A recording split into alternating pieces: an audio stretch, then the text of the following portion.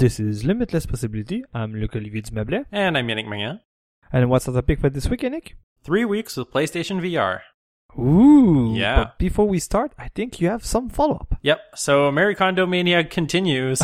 On episode 105, we talked about the KonMari method, and I mentioned some of the weird things that I had seen in the meta commentary around her show. And the Daily Beast published an article called The Racist Backlash Against Marie Kondo of Netflix's Tidying Up, which basically sums up the entire thing as being like, white people really don't like to be told what to do by an Asian woman, which makes total sense. I'm not going to go on too much about that, but if you're interested, you can go read that article, which will be in the show notes. Next up, breaking news from today. On episode 82, we talked about Nintendo mobile games, and a little later after that, they announced Dragalia Lost, which is an action RPG that came out a few months ago and still isn't available in Canada for God knows what reason.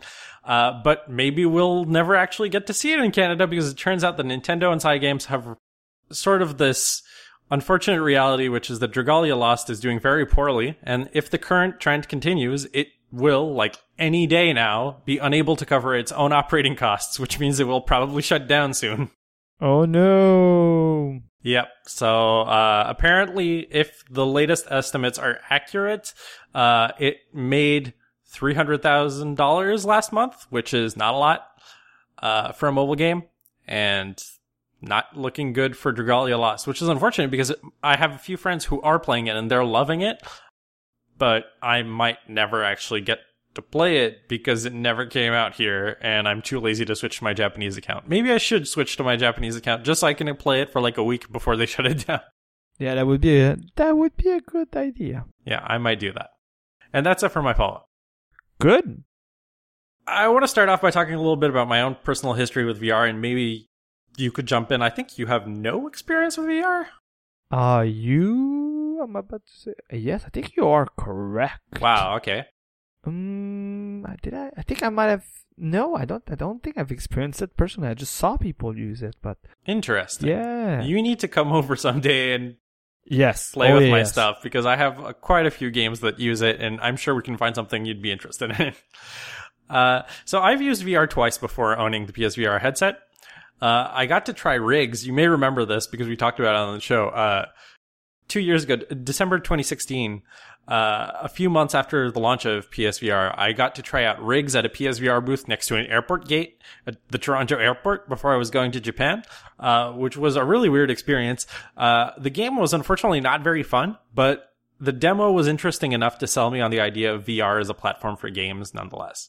And it was the first game that really made me think of the challenges that are inherent in designing for VR that aren't apparent when you have no hands-on experience. One of the things that I found really interesting about Riggs was that it's a game where you pilot a giant mech, and they made the cockpit of the mech basically more or less the same as the layout of the DualShock, so that if you moved a joystick on the DualShock, you saw the same joystick moving in the same place inside the giant cockpit. And it was really nice to have that visual feedback that matched the actions I was doing, albeit like I was doing it with my arms on the screen and I was doing it with my fingers on the thing, but still it was like close enough that it actually did the job well. And then last summer I did something that you might be jealous of, which is I played Mario Kart VR for the HTC Vive. Yeah, I don't think we've talked about this on the show, and we should have, because this is a big thing that we really loved. So Shannon, Marie, and I went to La Zona Mall in Kawasaki, which is this is a pro tourism tip for anyone who is listening. There are many like VR arcades all over Tokyo and Japan in general, where you can basically like pay per hour or whatever to go into this arcade, and then you have to pay again for the games on top of that. If you go to La Zona Mall in Kawasaki at the Namco arcade on the top floor, you just pay the fee for the game. You don't have to pay for entry to the arcade itself. So you can just like pay $5 and go play Mario Kart VR, and that's it. You don't have to pay like $20 to play Mario Kart VR like in other places, which is pro tip. But yeah, Mario Kart VR is really interesting. It's for the HTC Vive. You might be saying like, why is Nintendo making PC games? The answer is technically it wasn't developed by Nintendo, which is going to bring up even more question marks to people. But you have to remember that in Japan, Mario Kart Arcade exists, and it is developed by Namco in partnership with Nintendo. And this is the same deal. So Mario Kart VR was developed by Namco for the HTC Vive. And it's really cool. You race on a little go-kart. They had the steering wheel and everything there, so we didn't have to use a controller or anything. And we used the Vive Motion controller on one hand because the way you use power-ups in this game is really interesting. There are balloons floating all over the map that have the power-up boxes inside them. So you just pull the balloon down while you're going past them, and then you're holding it, and then you can press the button on the motion controllers to actually engage the item, and then you can throw a green shell in whatever direction you want, or throw a red shell onto the map. And it's really interesting. We had a lot of fun doing it. We were racing, there were 4 player spots, and there were 3 of us, and there was a stranger racing with us, and we were trying really hard not to misaim our shells to always hit this other 4th person because we didn't want to gang up on them. But unfortunately, sometimes we just missed and we hit them anyway. But it was a very fun experience, and it kind of ruined me for Mario Kart, because now I think it's hard to make a non-VR Mario Kart game that can compete with that level of fun that I had. So, ooh, interesting. Yeah, it was a really good game, and it makes me kind of sad that Nintendo is not, or at least not yet, seemingly exploring VR. So I've always been curious about VR as technology, but I didn't really want to buy in until actual games were available for it. The PSVR game lineup very early felt more like glorified tech demos, and that wasn't really what I was interested in. I had considered buying a headset around the time that Gran Turismo Sport was released, because that has a VR mode, but everyone said the VR mode was underwhelming, and we'll be talking a bit more about that later. And one of the games that I was really looking forward to was Ace Combat 7. Ace Combat 7 was announced about a year before PSVR was announced. And a little later, I believe they announced that AC7 was going to be available in VR. And that became the big VR game I was really excited for, because it's a dogfighting flight simulator. And you can do a lot of crazy shit in a plane in VR that you're never going to get to do in real life. And even compared to Gran Turismo, you can potentially go fast in a car in a way that is similar to what you do in Gran Turismo Sport. Whereas Ace Combat 7, I'm not going to be doing flips with a plane anytime soon. I'm not that crazy guy in Alaska that stole a plane last year. I am just a normal person, and it's unlikely to ever happen. And now I get to experience these things within my headset and not die, which is the bonus. Which is the bonus. Yeah, it is a good bonus, to be honest. Yep. So when Ace Combat came out, the reviews of it were really great as a standalone game outside of VR, but apparently the VR mode was really, really good as well. So that made me more interested in picking it up. But that also made me think of my grandpa. So my grandpa loves flight simulators, and every once in a while he'll ask me if anybody has made any good flight sims for the Mac recently, which even if they did, they probably wouldn't run on his iMac because it's pretty old. But in the rare case that we get one at all, he's usually going to reject it due to not matching all of his Byzantine criteria, which is, now you know where I inherited that from. Yeah, it seems to be a family trait. Yes. And really all he wants is a game with easy controls where he can fly over real world cities. And it's kind of like software development. You can only pick one of those to be true at once. And besides, all of that shit went out the window after 9/11, when basically the entire flight simulator business got thrown into the trash can and never seen again. Another thing is that my grandpa is really fascinated by the concept of new technology, while not quite understanding what these new technologies are actually capable of. So he knew that virtual reality was a thing, but he didn't actually know concretely what virtual reality was. And I thought it would have been a neat opportunity to combine his love for flight sims and his curiosity for technology by showing him Ace Combat in VR. And on top of that, my grandpa's health has gotten noticeably worse in the last year, so I wanted to have him try it before it was too late. If something was going to happen to him this year, I didn't want to regret not being able to show him VR while I still had the means to. So that was kind of the extra push I needed to pull the trigger on buying PSVR. Otherwise, I might have waffled around a bit more, and in hindsight, I'm very glad I did buy it. So I want to start off by talking about the setup experience. There are a lot of cables and a lot of dinguses in the box. Yeah, it seems quite complex. Yes. And luckily there is a quick start guide that numbers all of the cables and tells you what goes into what hole. It wouldn't have been really that complicated to figure out on your own, probably. but it's nice to have the documentation there. Unfortunately, one thing that is not in the quick start guide is where the fuck the power button is. Like the PS4 itself, there is a power button somewhere on the headset that you need to find, and it is not written anywhere in the manual. Like, if you don't know where to look, you will never find it. I spent literally 15 to 20 minutes finding the power button on this thing, and I found it by accident. So that was kind of weird. Cable management is a pain point. I'm going to put a link in the show notes to a tweet that I posted this week where my Roomba almost yanked the PSVR headset off of my gaming setup. There are just cables everywhere. Like, I already had a bad cable situation before, but now it's just like 2 times worse. And what makes that even worse is that the cables in the box seem to be exactly the minimum length you would want them to be, and no longer than that. Oh, it's like if Sony was screwing with you. Yeah, it's really not great.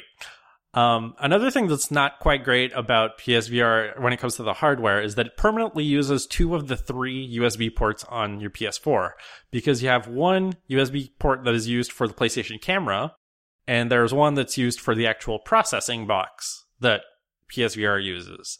And what I personally would have liked to see is, since the processing box is powered, I would have liked to see a pass-through USB port on the processing box itself for the camera, because right now I have to do a lot of cable juggling, because I also have an arcade stick that I use semi-regularly, and I have my multiplayer headset which is always plugged in at all times. And it's kind of tricky to just like juggle all of those things when PSVR uses up 2/3 of the ports.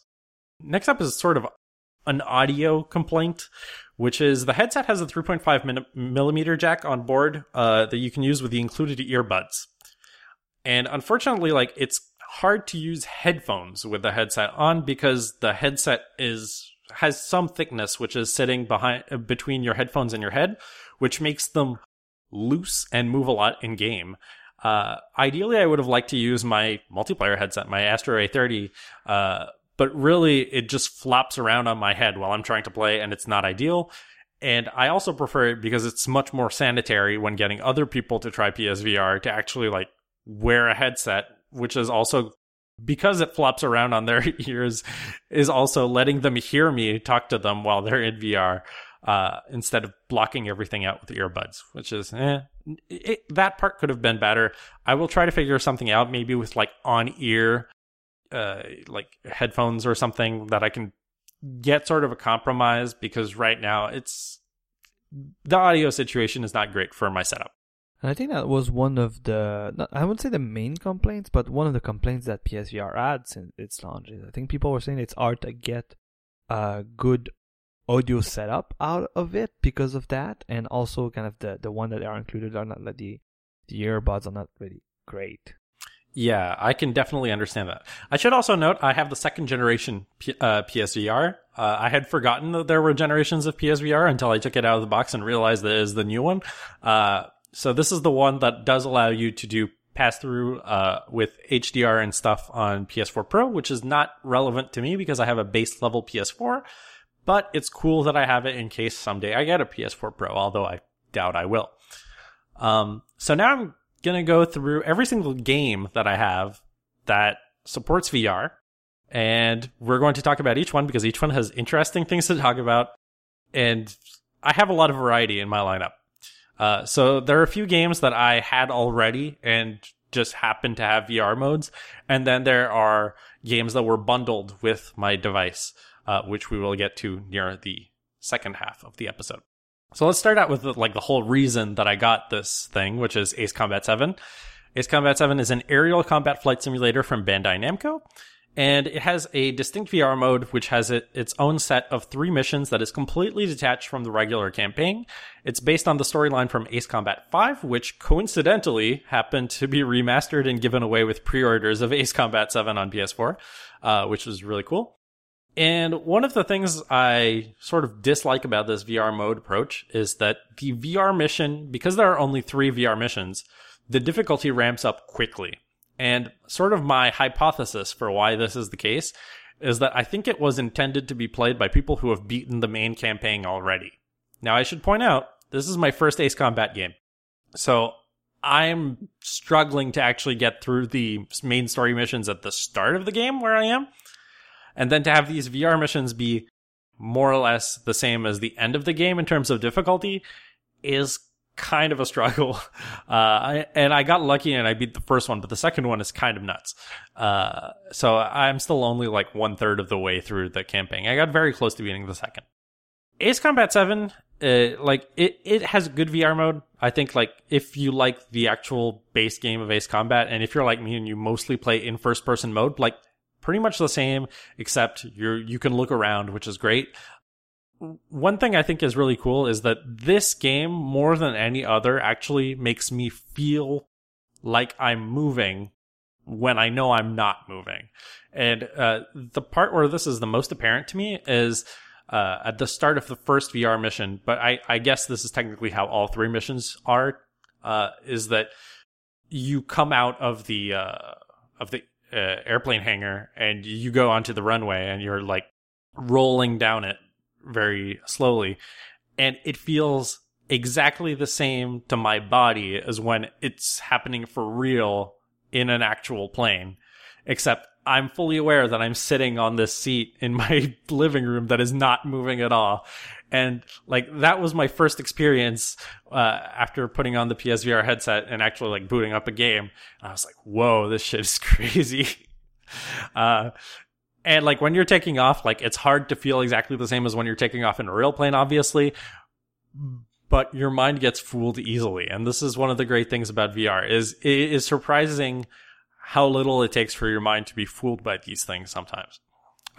Also, just the very fact of being like a crazy flight simulator game and the fact that I'm not very good at this game means that sometimes I have no idea how to maneuver the plane to actually be effective during combat, so I just do like crazy loop-de-loops and shit to try and aim at the goddamn enemies. And I like one thing that's cool about the main campaign when you're not in VR is they actually like have this 3D flyover of the entire map, and you get to see like your little tiny plane go over and do all these little loop-de-loops, and it takes like 7.5 minutes for it to draw the loops that I do in the air because it's so stupid what I do.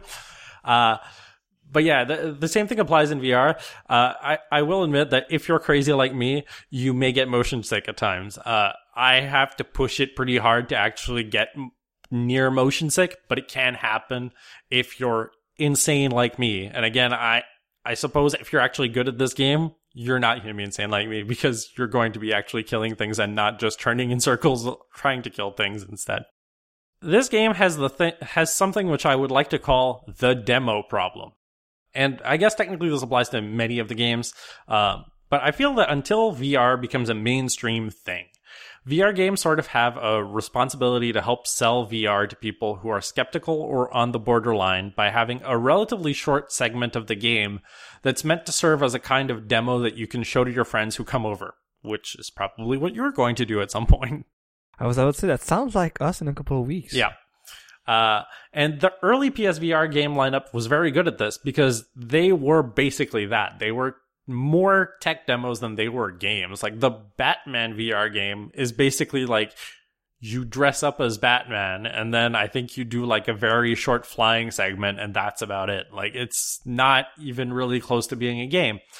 And one other thing that was really great about that early PSVR game lineup is that none of those games, if you could call them that, had very execution-heavy controls, which is great. So you could just like hand the controller to someone who wasn't even a gamer, and they could sort of get the feel of the demo and get it.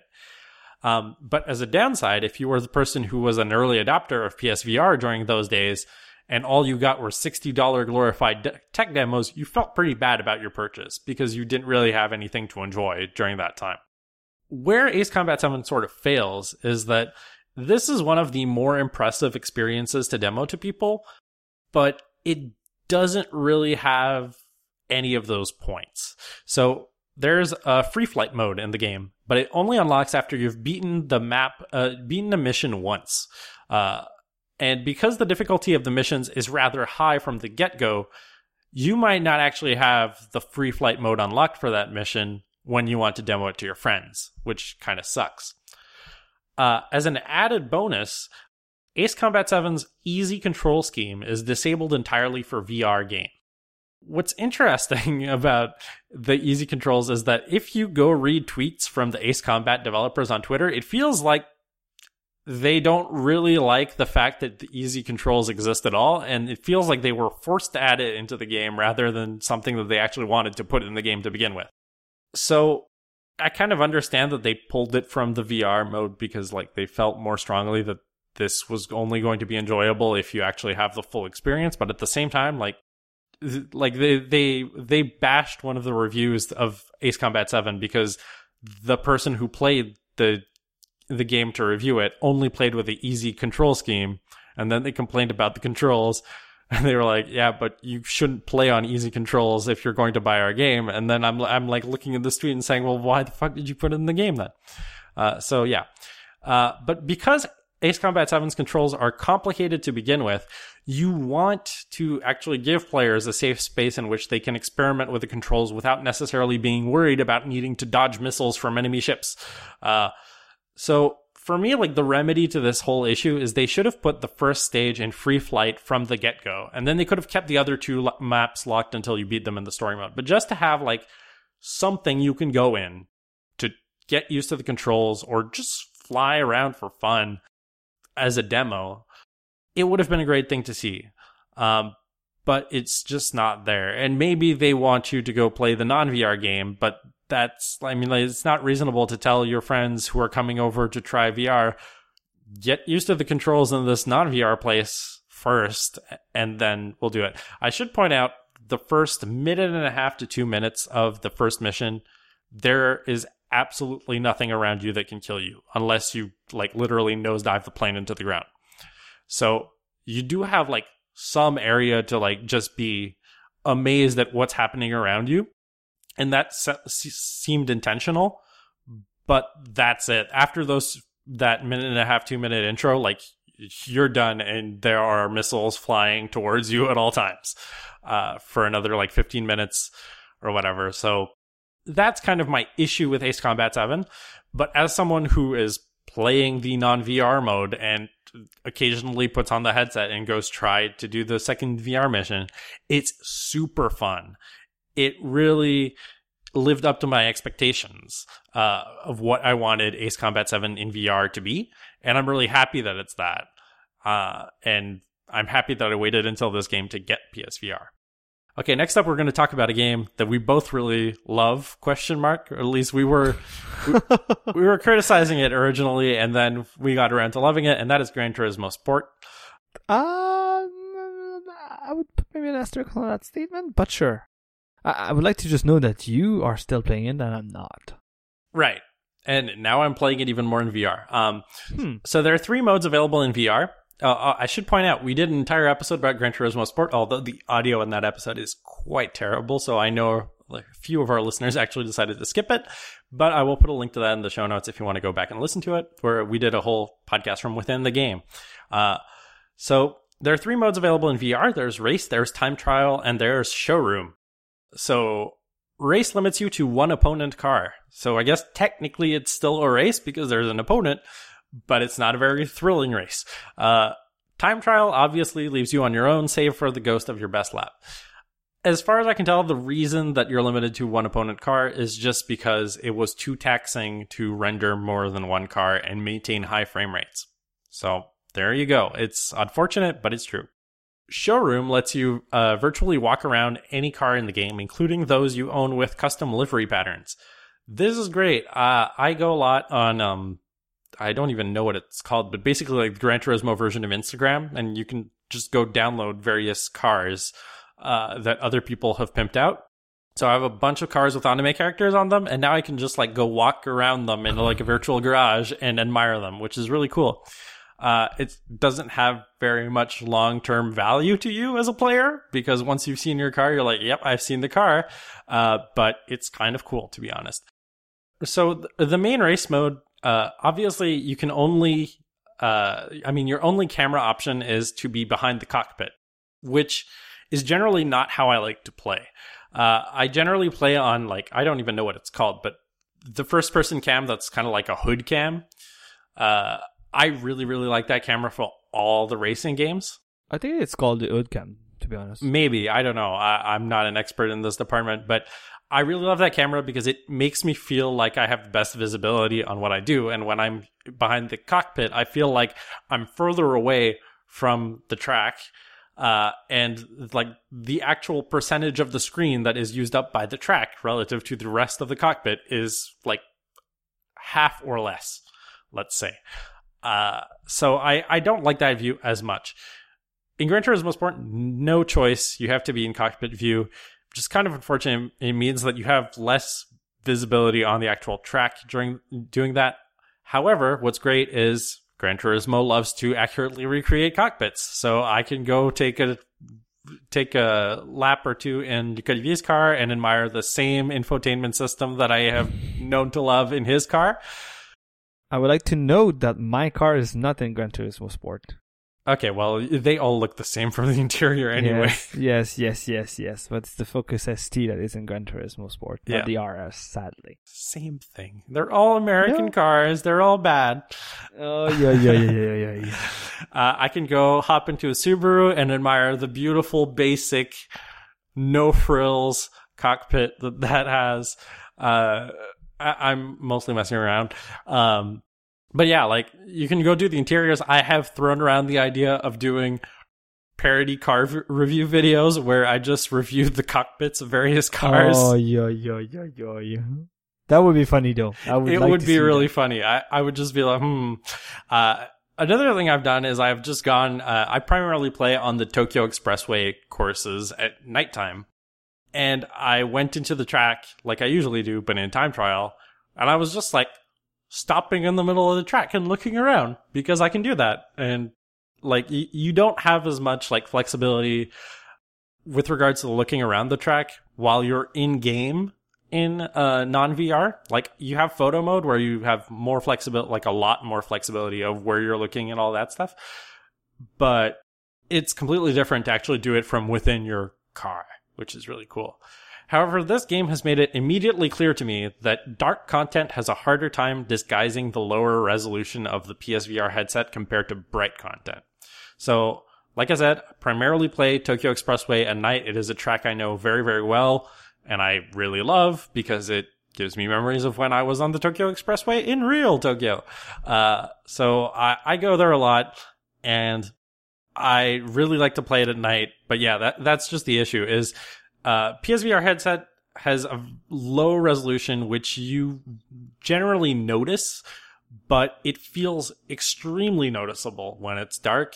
And I think it's just like where your shifter would be and all that stuff. There's like a column of what your HUD would be, basically, where it tells you like your lap time and your current gear and like the gear you should be shifting to if you're nearing a turn and all that stuff.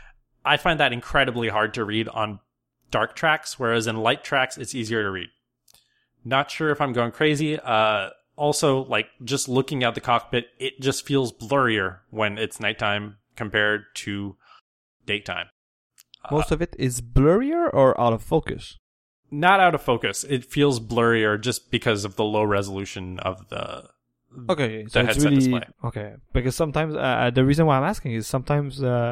especially when I go see 3D movies, and I think that's where it's the most, the place I see it the most is really like, you see with the 3D effect they put on certain movies, that if you don't look where they want you to look, that the kind of rest of the scene, shown on screen is kind of blurry, like kind of, not blurry, but out of focus. Yeah.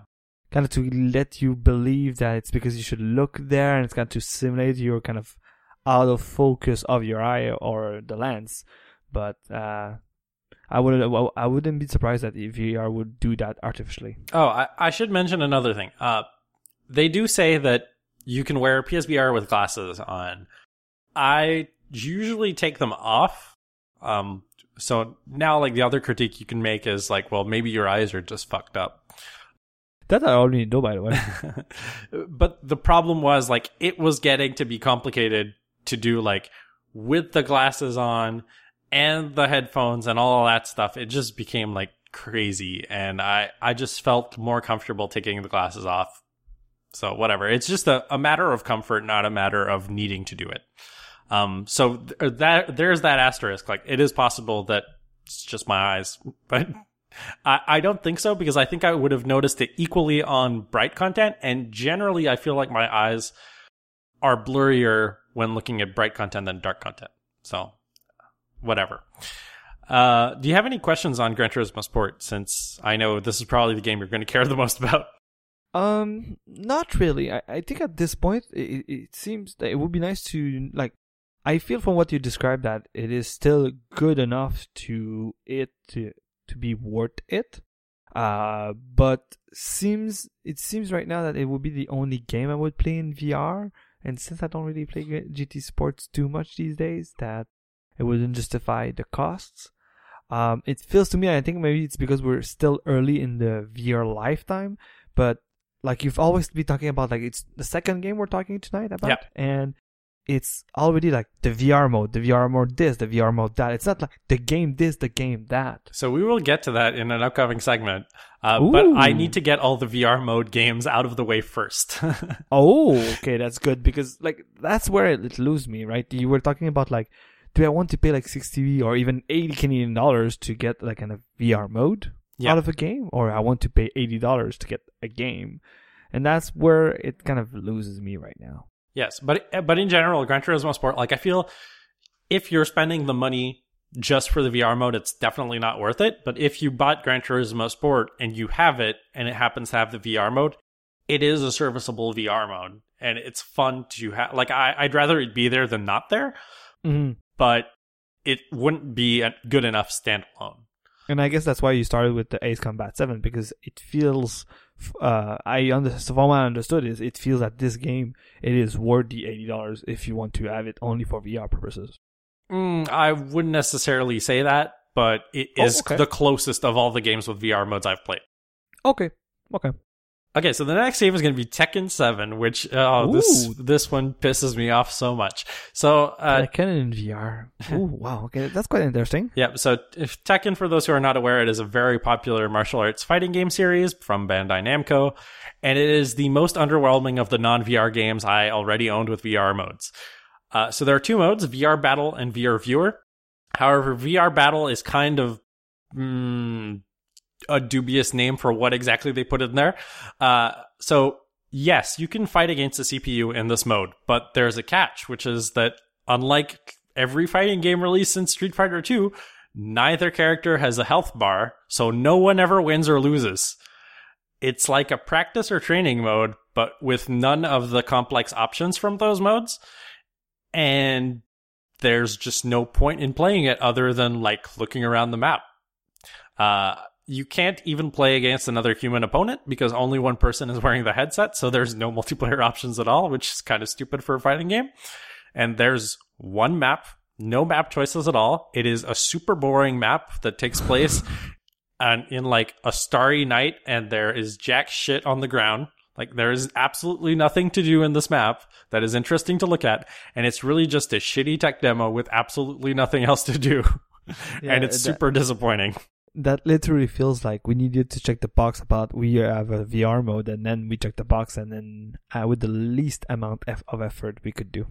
Pretty much. The worst thing is Tekken 7, well, the Tekken games in general have very interesting maps, occasionally with destructive environments. Like, if you knock someone against the wall enough, the wall will fall down, and sometimes you open up another portion of the map, which would have been really cool to see in VR, except you just literally have the worst map on the entire game in the VR mode and nothing else. It's kind of amazing. There's even like, there's a DLC, which is Tekken Bowl. You can play bowling in Tekken with all of the characters. Bowling? It is fantastic. Yes, it's the best. It's one of the best things about Tekken 7. And I'm like, why isn't Tekken Bowl in VR? Like, at least that would have been fun. You could even have the PlayStation Move controller to do the thing. Like, it would literally just be Wii bowling at this point, but at least it would be like with Tekken characters and cool, but no. So the second mode is even worse. It's VR Viewer.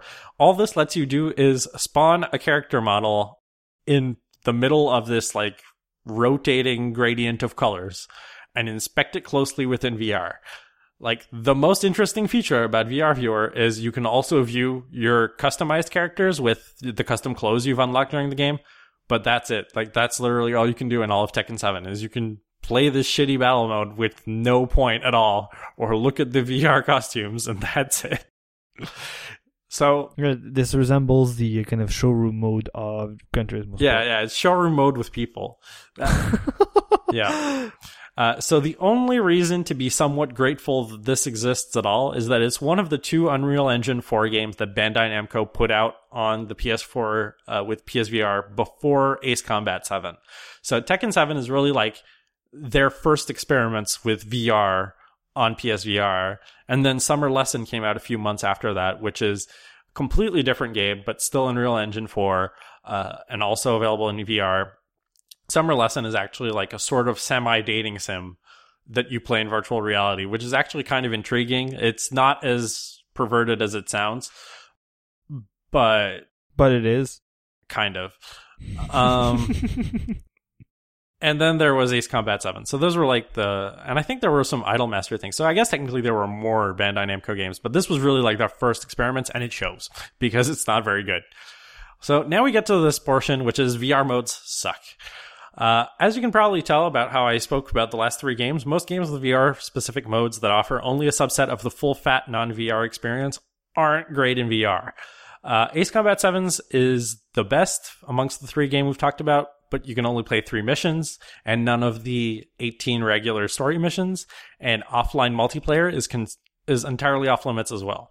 Now, of course, you'd be at a disadvantage against non-VR players if you were playing online multiplayer, because the non-VR players could use a third-person camera and have a lot more information about what's around them, but still, it would have been cool. At least, like, just matchmake against other VR players or something like that. Gran Turismo Sport, it only makes the single-player arcade features of the games available to you, which is really strange because the main focus of Gran Turismo Sport is online multiplayer events, and none of that is in the VR mode.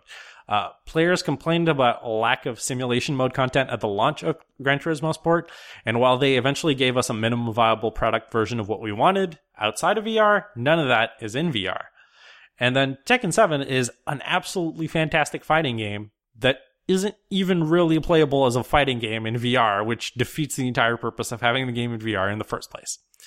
So I want to compare and contrast this with 2 other games. So let's start off with Skyrim VR. Skyrim VR is a full conversion of the Elder Scrolls V Skyrim for virtual reality. The game originally came out in 2011 on PS3, Xbox 360, and PC.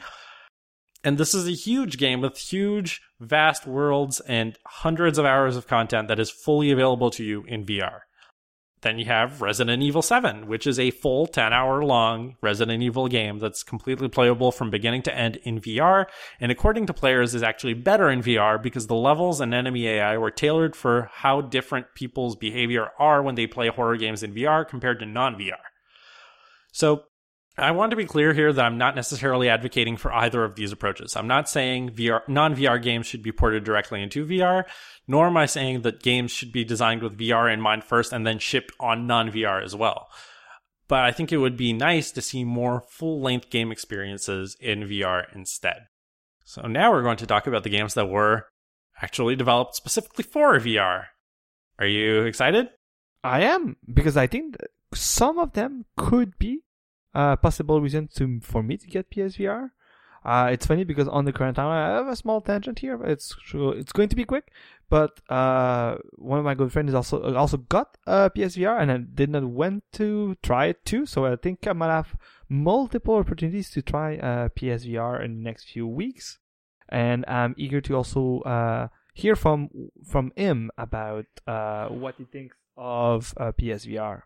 Cool. So the bundle I got for my PlayStation VR is apparently like last year's bundle, so I don't know how long this bundle will be available, but it's probably the best bundle you can actually get for PSVR of all of the ones that have been released so far. And it came with Astrobot Rescue Mission and Moss. It also technically came with the Playroom VR, which is a free downloadable game as soon as you plug in a PSVR headset to your console, which is kind of a VR version of the Playroom, which was the pack-in game for the launch PS4s.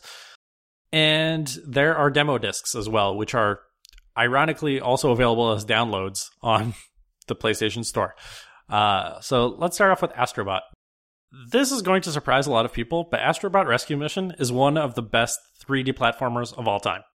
And it's like a cross between Super Mario Sunshine's mechanics and Super Mario 3D Land's camera and level design.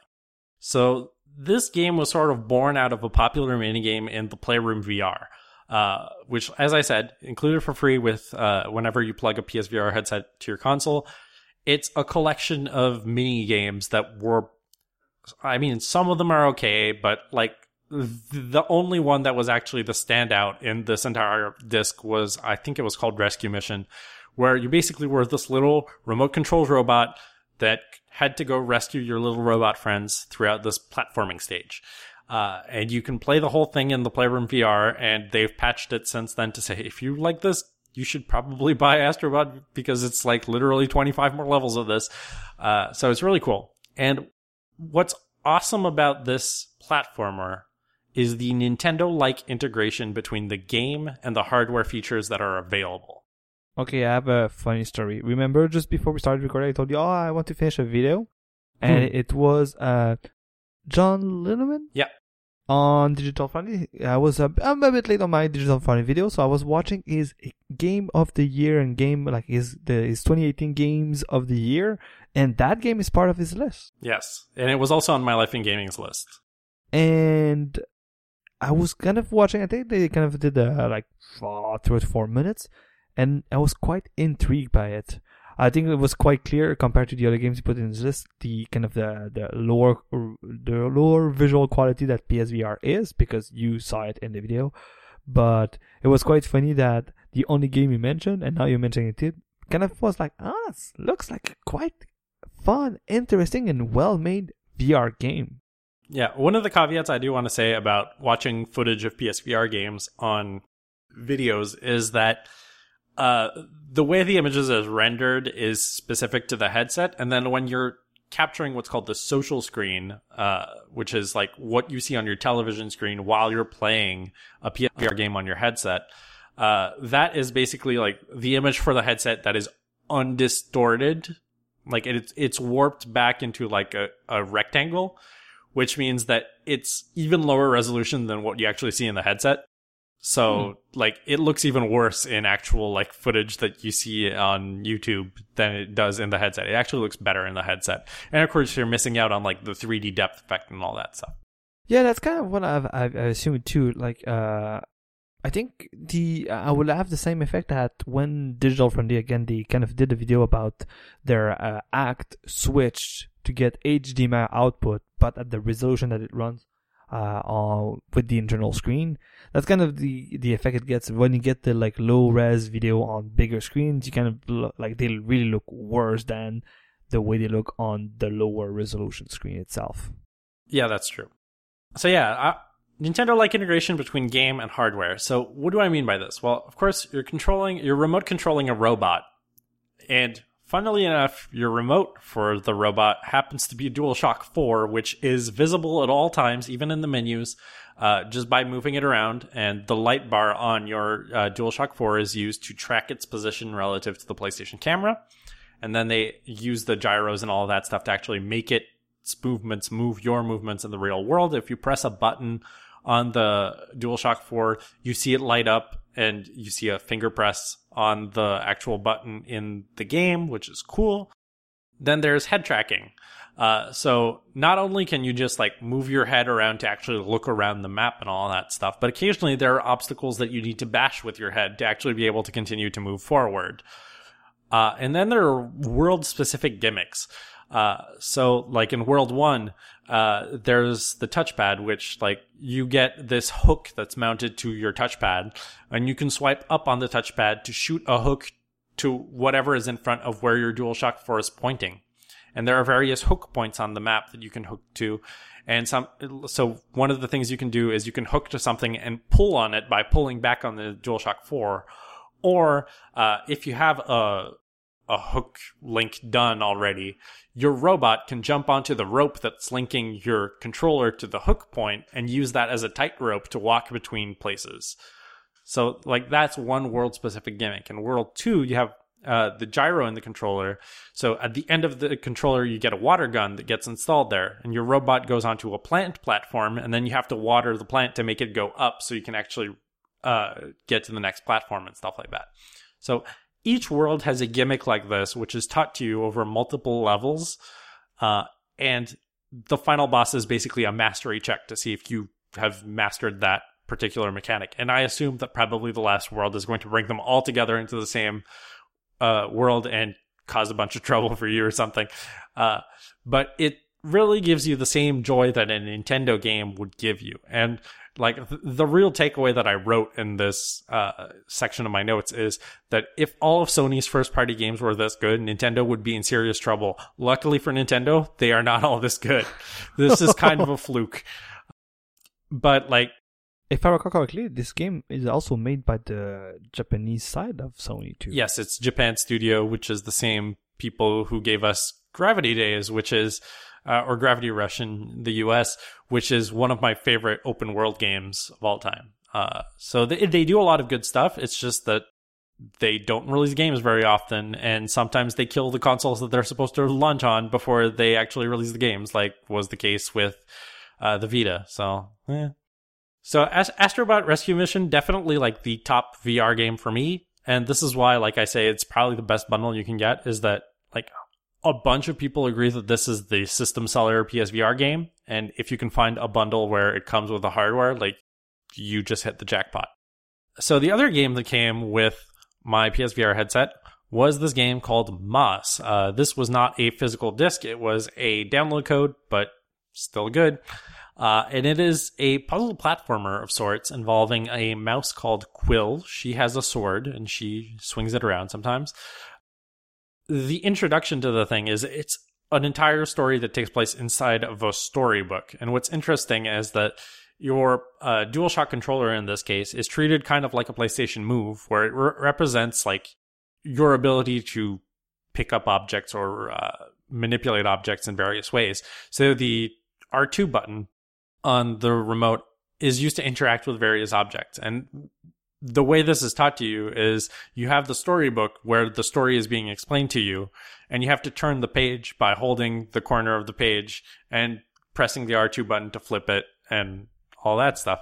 And then eventually you realize that there are just objects on the map that glow that you can interact with by using that same R2 mechanic.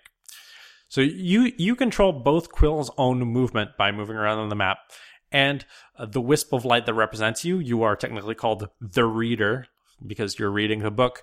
And yeah, you manipulate glowing obstacles to get her where she needs to be or heal her if she takes damage. This game is irritating because it has the least satisfying controls of all of the games. Quill's movements are done like any other third-person platformer would be via the DualShock. But because you're you're manipulating objects via the DualShock, it's very weird and fiddly. And I think the reason it's fiddly is because the PlayStation camera's field of vision is smaller than you'd like it to be. And you also have no idea where you are in relation to the PlayStation camera when you're wearing the headset. So the camera can lose track of where your controller is if you just go too far off the field of view, and then it just warps randomly across the map.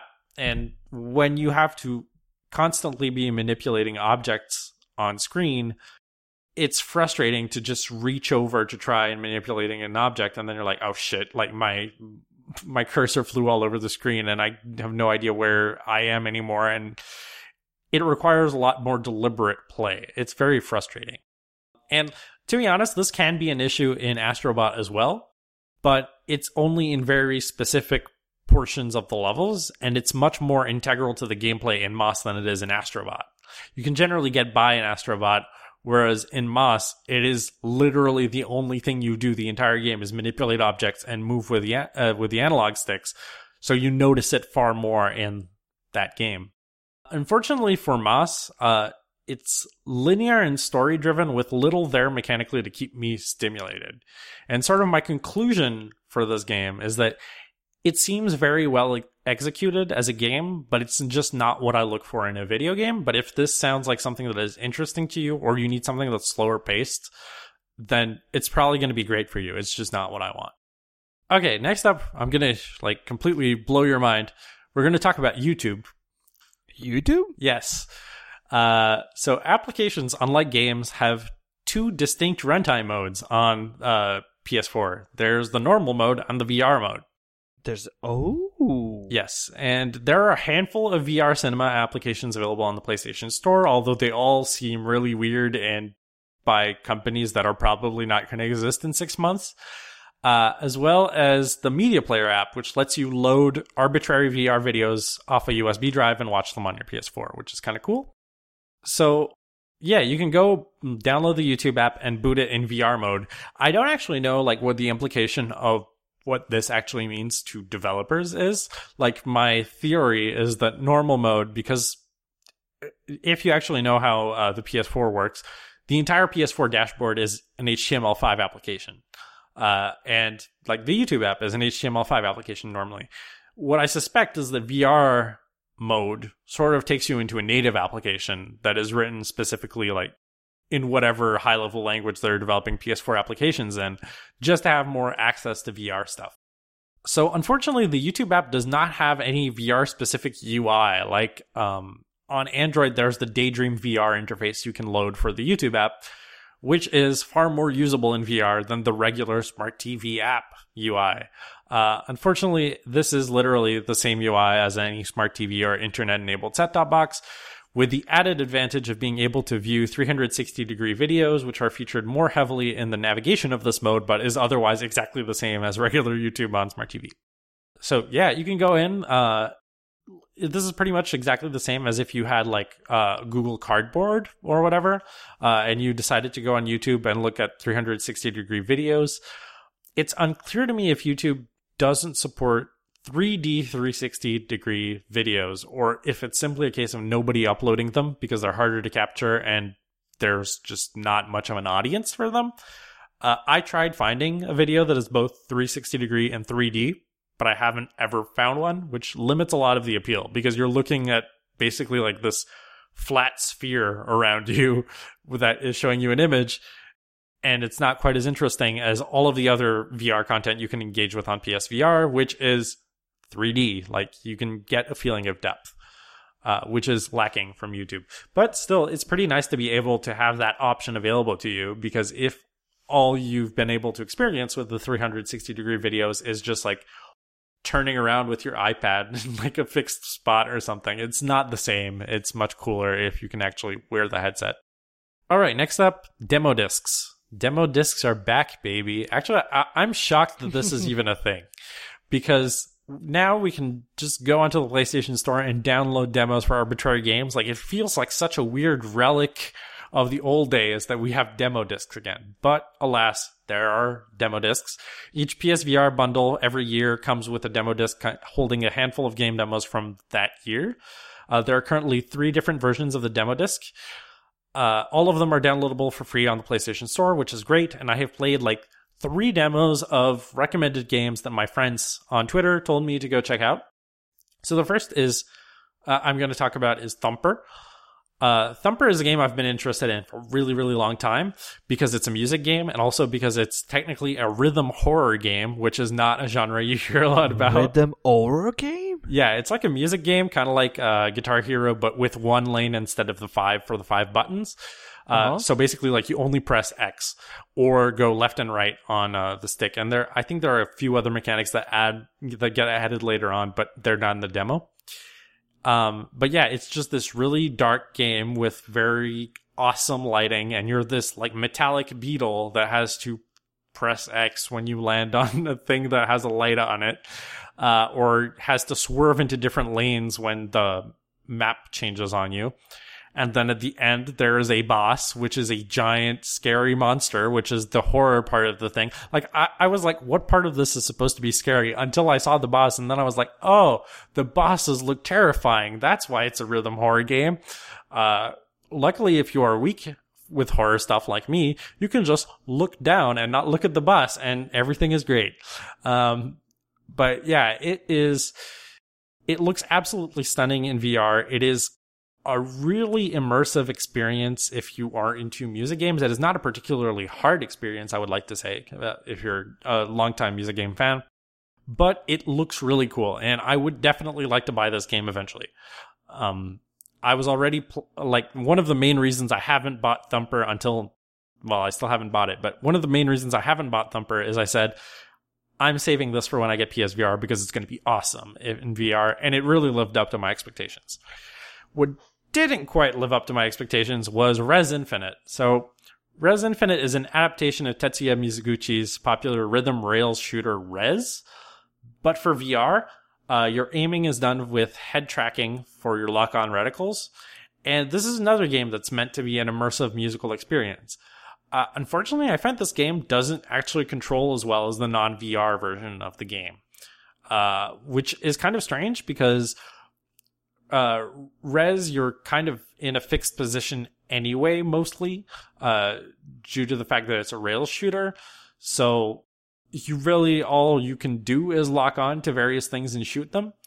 But there can be things behind you, which means you have to turn your head to look behind you. And I felt like that was uncomfortable. Maybe I'm just not supposed to play it sitting down. I don't know, but it feels awkward to me in a way that the original wasn't. So, I mean, I'm still interested in playing around with the new content they've added in Rez Infinite, and I'm probably going to buy it anyway because I'm not always interested in playing the PS2 version of the game that I have when I can play it in PS4 in high definition. But I was expecting more out of this remake than what I got from the demo. Then I played the demo for Headmaster, which was one of the games that I knew absolutely nothing about until my friends told me to try it out. And it's a comedic game where you try to hit soccer balls with your head to hit various targets. And this is actually pretty fun. It's also kind of funny because sometimes you can do things that cause the soccer ball to have a bomb on it. So sometimes there are explosive soccer balls that can do weird stuff. Sometimes you need to you have a field full of big moving boxes in front of you and you have to destroy as many of them as possible. And then when you have the explosive soccer balls, then it goes even faster because it blows up, obviously.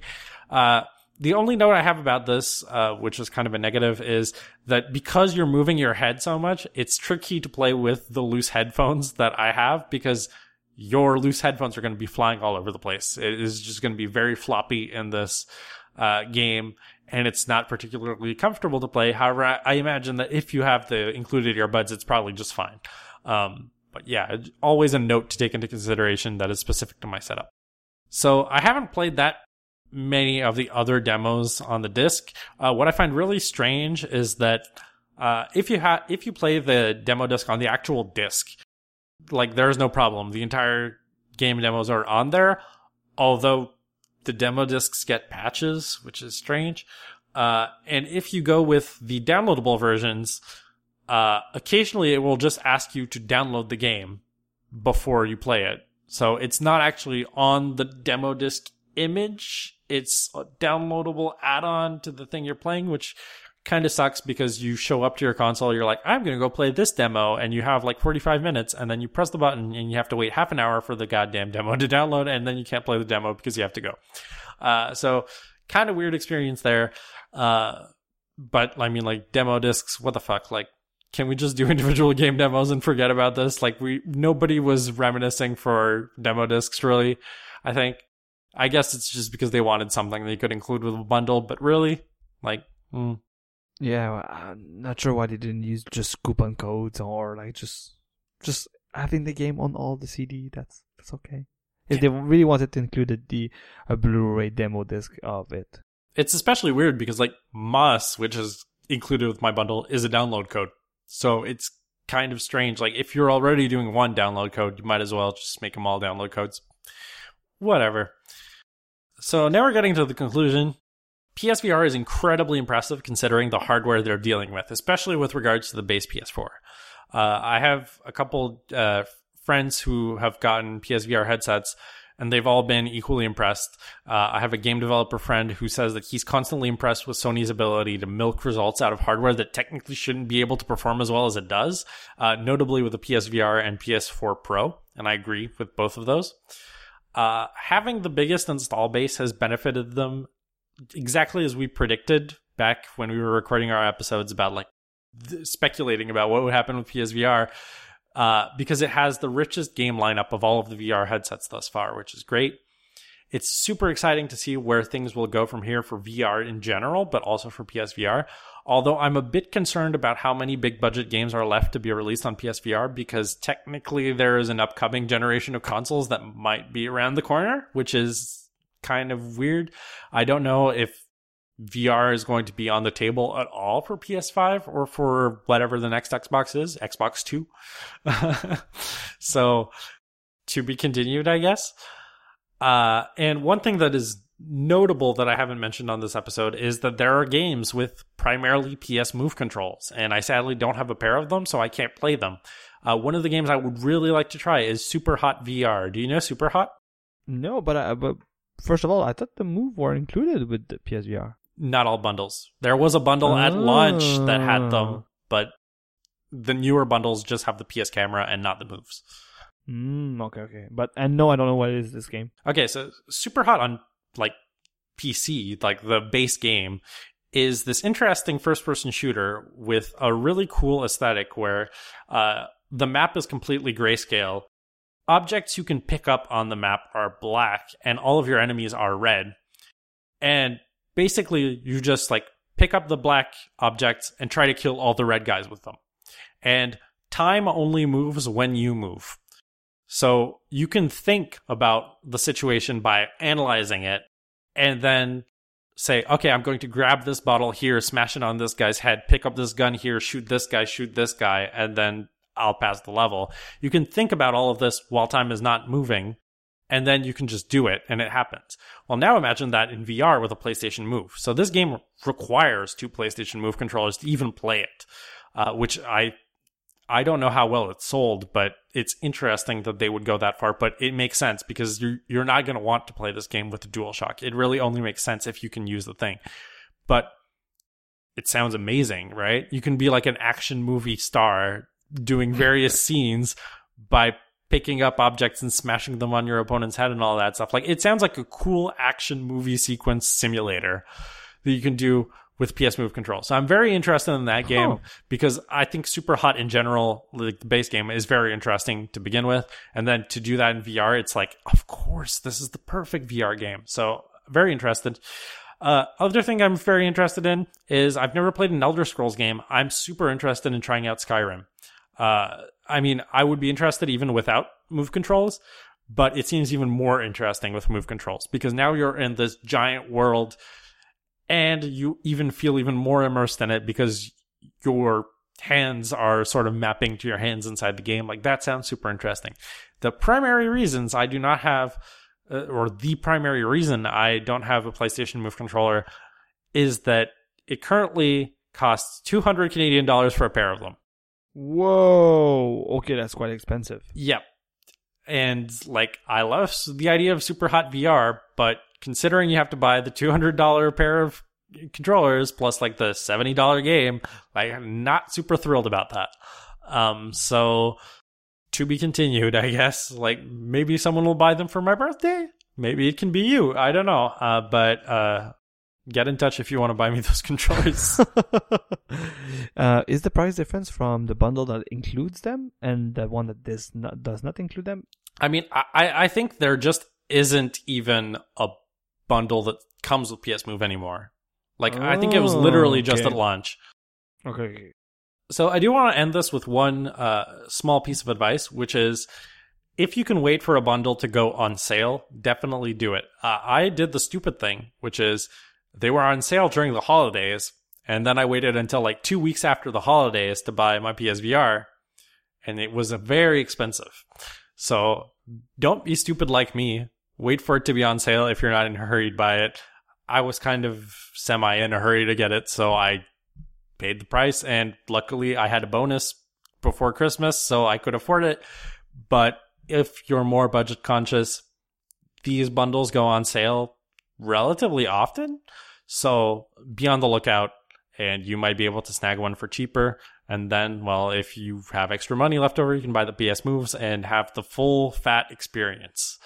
And that's my tip. Good. How much is the price right now in Canadian dollars? It came out to like $500 for me for the bundle. Okay, still not cheap. Yeah. That's Canadian dollars for everyone listening. Right, but still, I would say like $3.49, $3.99 in USD. I don't even want to think about the exchange rate. I saw it the other night and I wanted to cry. I bought something on eBay and I was like, holy shit. I thought I was spending like a lot less, but there you go. Yeah. Good. Was that it? Yeah. Do you have any questions? No, I'm quite. I think maybe you should have better planned this, but I'm quite busy these days. But I feel that we might have a follow-up episode or just a follow-up section later on where we meet and I just try it. That sounds great. Because like you've kind of mentioned, like all of the downsides you mentioned were mentioned by all the game journalists when it came out. You played the most popular VR games on PSVR, I would say. From the name you mentioned, it kind of ring the bell at least, meaning that some of the small like video game news that I follow are mentioning them. I think the big omission is Wipeout HD Collection. So if you remember the Wipeout racing games that came out on PS1, well, I guess technically this collection doesn't have the PS1 ones at all, but like the series that originated and got popular on PS1, they made a HD remaster collection, and one day they just like randomly patched VR support into the game. So now you can play 3 Wipeout games entirely in VR. That is a big title that a lot of people really like, and I am super interested in that one as well. But like, I don't want to spend all my money in the first 2 months of the year, so I'm taking it slow, and I already have other gaming plans this year, so maybe later this year I'll buy it. But that is like the big omission I can think of right now. Okay, no, that makes sense. Maybe later on next year, during the year, you'll see. Yep. Oh, I should probably actually give the conclusion, which is I did have my grandpa over and he tried Ace Combat and he thought it was super awesome. So that was cool. Nice. My grandma also tried it. She was impressed by it, but not particularly as interested as my grandpa. And then my mom, she really gravitated towards Astrobot. She thinks this game is awesome and she wants to come over and play it more. And it's totally understandable because I also want to stop recording and go play it more. But there you go. Good. Then let's do that. To find all of the links that Yannick mentioned during this episode, you can find the show note at limitlesspossibly.net/107. If you want to look at our back catalog of episodes, you can find it at limitlesspossibly.net. If you want to follow the news of this podcast, you can find it on Twitter at limipo_podcast. That's LIMIPO_podcast. You can find also myself on Twitter at Luconush. That's LUCCONOUCHE. And you can find Yannick at Sakurina, that's SAKURINA. And you can also find me on Mastodon at Sakurina at icosahedron.website. Oh, yo. I know. Finally did that. He finally switched to Mastodon. I guess with the outro, we had last week. It's not surprising, but sure. Yeah, but the funny thing is that the account was registered before that episode went out. Ooh. And on that note, see you in 2 weeks. See you in 2 weeks.